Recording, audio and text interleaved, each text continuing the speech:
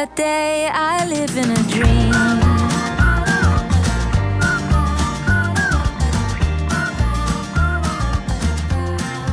I live in a dream.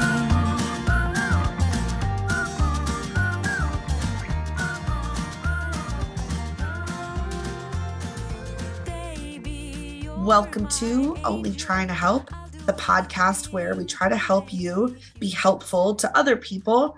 My name is Kate Watson, and I am joined today by my friend, Hillary Bolter. Hillary, would you like to introduce yourself? All right, Hillary Bolter here. I am a therapist and a licensed clinical addiction specialist, and I also train in this conversation style called motivational interviewing, so helping healthcare professionals communicate effectively with their clients. And I love all of those roles. I also love my golden retriever Maggie. And I live in the mountains of Western North Carolina, Asheville, or Ash Vegas, as it's lovingly called. Been here about 20 years. So I have been to Asheville, and I never knew that people called it Ash Vegas, and that is fabulous. It's a fun town. It's got everything you want in a small town. That's great. Well, I officially call it Ash Vegas. So thank you for that. And thanks for introducing yourself. You know, given the way that you introduced yourself, I think it might make sense to our listeners that we might chat a little bit about the ways that people use and sometimes misuse drugs and alcohol. You made a reference to that in how you introduced what you do for a living. And I just want to thank you for your willingness to talk about that for a couple of reasons. One is so many people are struggling with this when it comes to their loved ones, where they just so badly want to be helpful and often feel completely lost about where to even begin. And I find a lot of folks are looking for like a quick tip, like, you just give me the simple answer of how do I be a great parent to a kid who's drinking or using drugs? How am I a great spouse to this person? I want to be there for people. The other reason I want to thank you, though, for talking about this is I understand you have, beyond your professional life, you have kind of a personal connection to this. Do you want to say anything about that? Sure, absolutely.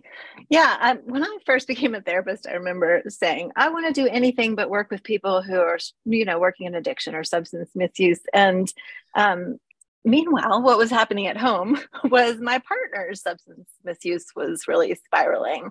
This is kind of one of those sadly classic stories from the kind of late 2000, close to 2010, when prescribers were prescribing a lot of opiates, a lot of opiates. And my husband was having a lot of issues with his back and was given just loads and loads and loads of those. And we know at this point what happens when people are given a lot of opiates. Things can very easily get out of control. And they were. We were going through a lot at home, and I kind of was learning simultaneously as a new therapist and substance abuse counselor, and on the home front, the things that work and don't work in working with people and loving people and caring for people who are misusing substances. Well, first, thank you for sharing that. I know that is personal and you're putting it out on the airwaves, and I think we only benefit when people are willing to talk about these things. And what I'll bet is helpful about even what you've said so far is that, I hear from a lot of people who say, well, I feel like a bad mom because I can't be there for my kid who's going through this, or I feel like a bad spouse or a bad friend. I feel like I'm failing. I feel like I'm bad at this. I should be better at this. And there's like this shame around not being able to save people from their substance use. And I think it's got to be helpful for people to hear that even a therapist who was studying this stuff was dealing with it at home. And like, given that you had legit credentials, you had expertise. And if you're feeling at times like, I don't even know what to do right now, imagine how just an average person must feel. Oh, right. I know. And it's crazy making to like kind of cognitively know and to not, whatever tools, whatever efforts, whatever interventions that I had, weren't the solution. Yeah. And at that time I had to end up really having a lot of boundaries and moving out and getting some space. And those are really hard decisions to make when you really care about someone and love someone. And yeah, we worked through things, and he stopped. He got the help that he needed, but we both had to do our own work and our own journey to get there.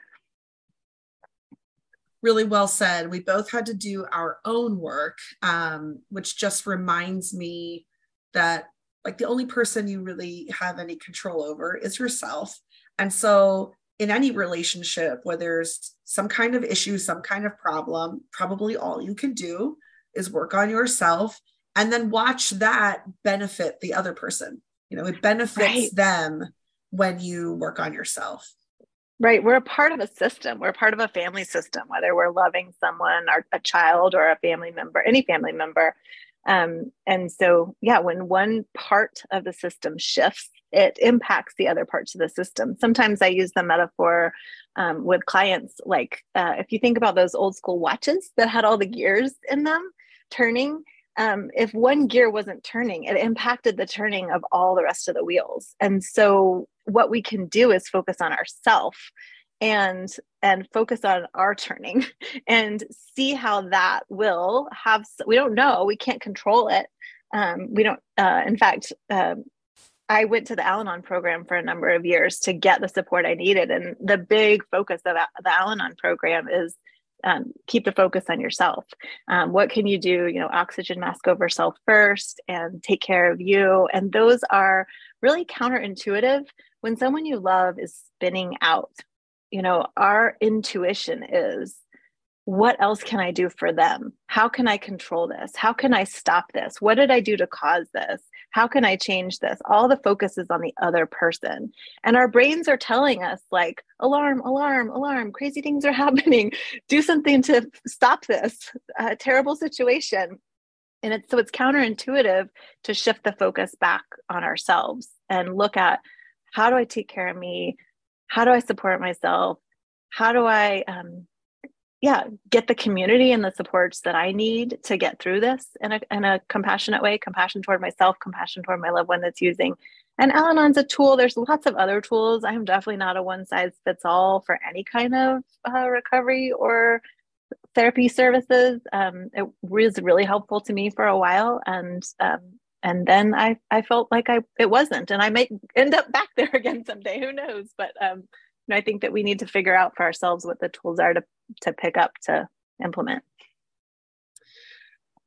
Yes. Okay. So a lot in there and really well said. I think sometimes in addition to all the concern we have for a loved one and having, worry for them and wanting what's best for them, mixed in there is like this resentment of like, well, I'm not the one with the problem, so why should I be the one to work on myself? You are the problem. You are the one who has the issue, and I'm the healthy one. I'm the normal one. Why would I get help? Why would I take a look in the mirror? And I hear that sometimes, like as if there are two people and only one is the issue. And so the other person must just sort of wait for the problem person to change. And that resentment and anger kind of builds up.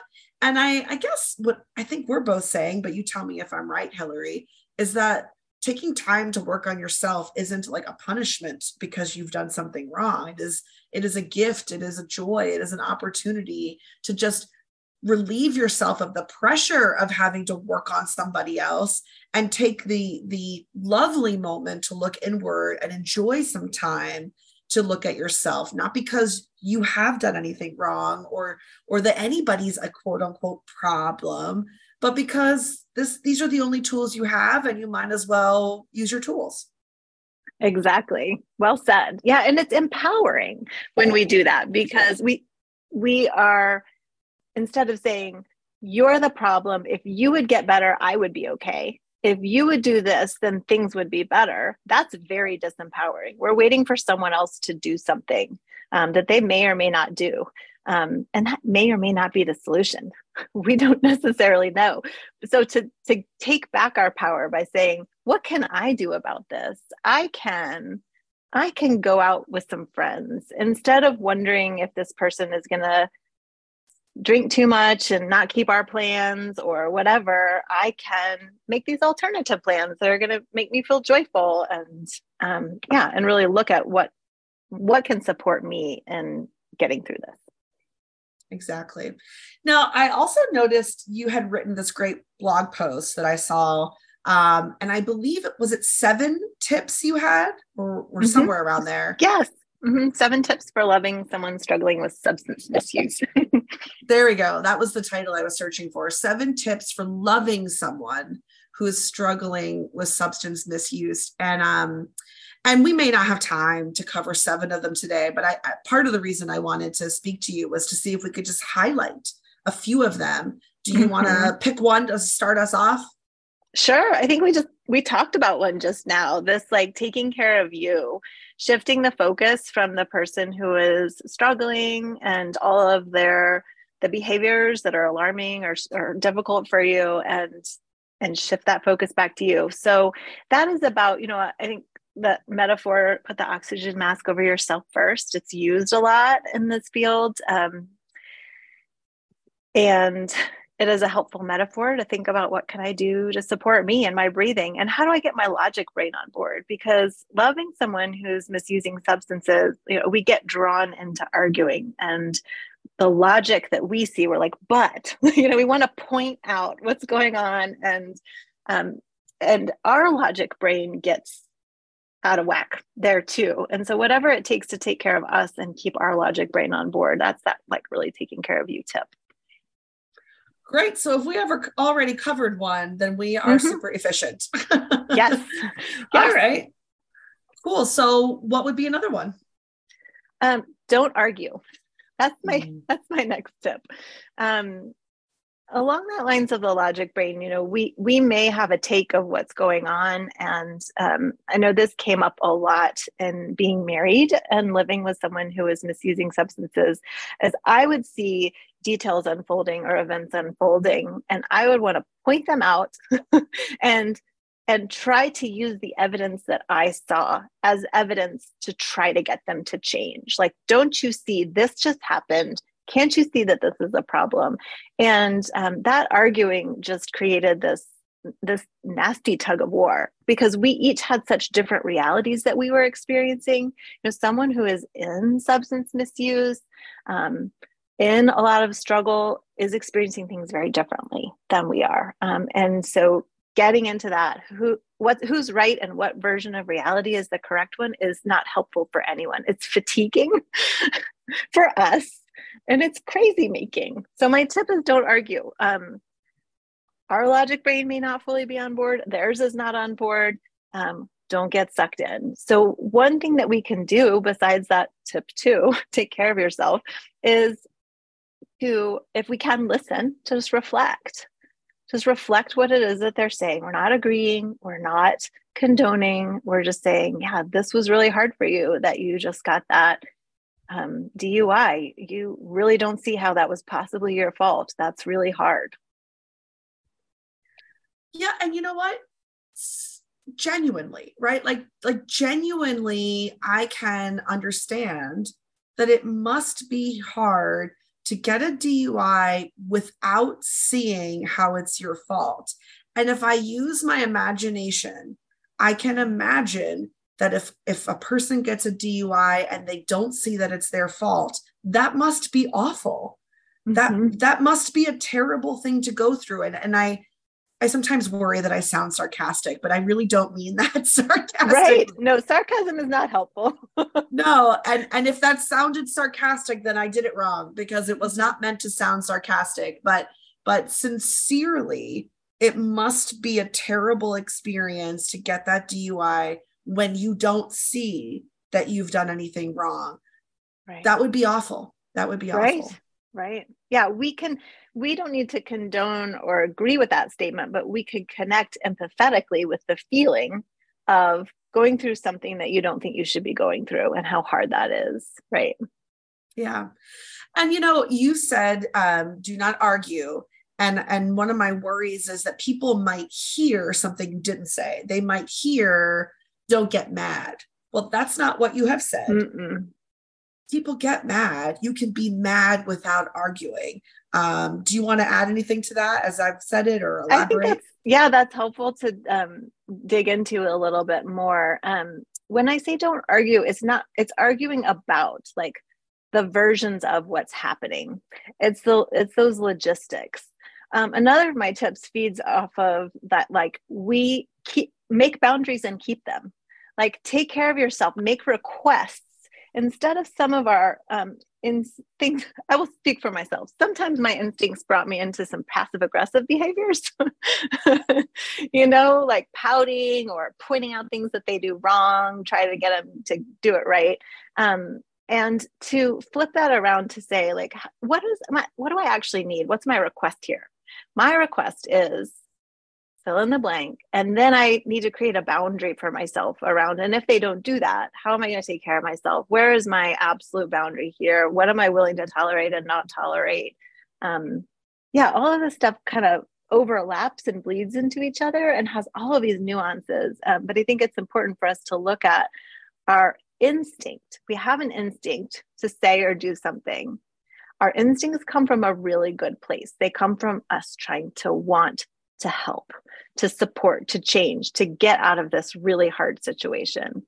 They're not always effective. So we need to look a little bit deeper about where does this instinct potentially take us, and how can I look at some tools to shift those instincts in more effective ways. Not getting pulled into arguments is one of them.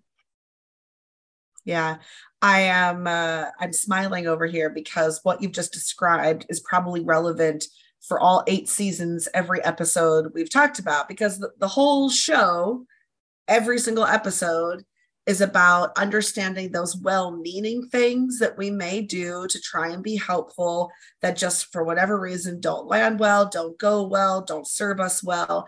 And you've put some new language to that, which made me smile, which is it might be that your instincts are telling you to do something, and then it leaves us very confused when our instincts turned out to be unhelpful or misguiding the situation. And I think that you've captured that in a way that, even though that has been something we've talked about for 80 episodes, mm-hmm. I still think you have captured it in a way that somebody might hear it a little differently. And so thanks for that. Sure. Yeah. And I'm watching this unfolding a little bit. My poor dad has Parkinson's, and he's struggling some with some early dementia pieces to it. And my mom is the caretaker. So I watch this unfolding where her instincts, this is an example of arguing that's not helpful. If he's confused about what day it is, and this happened where he was arguing, no, it's 10 o'clock at night, but it was 10 o'clock in the morning. And he was really arguing, like, no, it's not. And she's like, it is 10 in the morning. And she's, pulling all the evidence out, like, look, it's light outside. The clock says AM, not PM. She's arguing. And his response is to argue more, and to really dig into that, like, no, it's not. I've been up all day, and he's experiencing his version of that reality, and she is hers. So it's a sad example, but it's a clear example of how it's just not helpful. What might be helpful is to say, like, it feels like nighttime to you, and then move on to the next thing. Yeah. Yeah. And to say it feels like nighttime for you isn't a lie. You're not agreeing with a lie. You're not promoting a lie. You are understanding through someone else's eyes, mm-hmm. what they are experiencing. Yeah. It's so hard to do because, again, our logic brain pulls in like, I have all this evidence I could argue with you about, but is it helpful? Like, to what purpose? So, yeah. I often say to my partner, so I say to him, you seem to really need things to make sense, right? and it's my way of being like, sometimes things just don't make sense. And And at some point, you'll have to find a way to survive in a world that doesn't always make sense. But he gets really fixated. If something doesn't make sense, he needs to make it make sense. And I'm usually there going like, let it go. It just doesn't. And I say that in this context because, folks, you may love someone who's living in a world that doesn't make any sense to you. And you can try and make it make sense. And you can exhaust yourself trying to make it make sense. And at some point, you might need to just sort of, wash your hands of this and say, I guess it just doesn't make sense. Mm-hmm. Fine. Yeah. Fine. I can accept that. That's the way the world is sometimes. But the effort that it takes to try and make things make sense can really drain us. It can really drain us. Yeah, there's a phrase I remember from the Al-Anon program, you might be right. That can be kind of like a broken record response that you might be right. That's a dangerous one, I think, because it can sound sarcastic easily, but it's one way we could end an argument, kind of step away. I think of that metaphor of like tug of war. Sometimes when we're tugging of war with someone, what naturally happens is you pull harder, you dig in more, you like fortify your stance more and more. And so how can we drop the rope? How can we set it down? Like, you might be right. This is really hard. It feels like nighttime to you. It's an awful experience to be suffering from the consequences of a DUI when it just isn't making sense to you right now. Like, how can we gently like set that rope down and step out of those situations with our loved ones? Yeah. I think like the imagery of that will be really helpful. And folks, I mean, at times you might even use that imagery in the moment talking to your loved one. Like, it feels like we are in a tug of war right now. I don't really like that feeling. So I think that I would like to just stop tugging on this rope. And that's sort of my way of saying I care more about you than I care about winning this tug of war. Yeah, that was what is that phrase? I think you can be right or you can be happy. Have you heard that one, Kate? Sure. There are many varieties of this. You can be right or you can be happy is a great one. You can love your argument or you can love the person. If you're fighting an argument and it's making your relationship suffer, you are putting more value in that argument than you are in your relationship. I think maybe, value your relationship at least as much as you value this argument. It's so hard. And this is where I feel that tug of empathy and experience for like, but, like my brain wants to go, but this person is doing this thing, right? And we got to keep coming back to that, like grounding ourselves, supporting ourselves, looking at how our instincts might be not so helpful or contributing. And another tip that I write about is adjusting our expectations.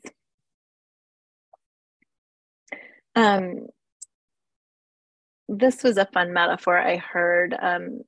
We don't go to the hardware store for a loaf of bread.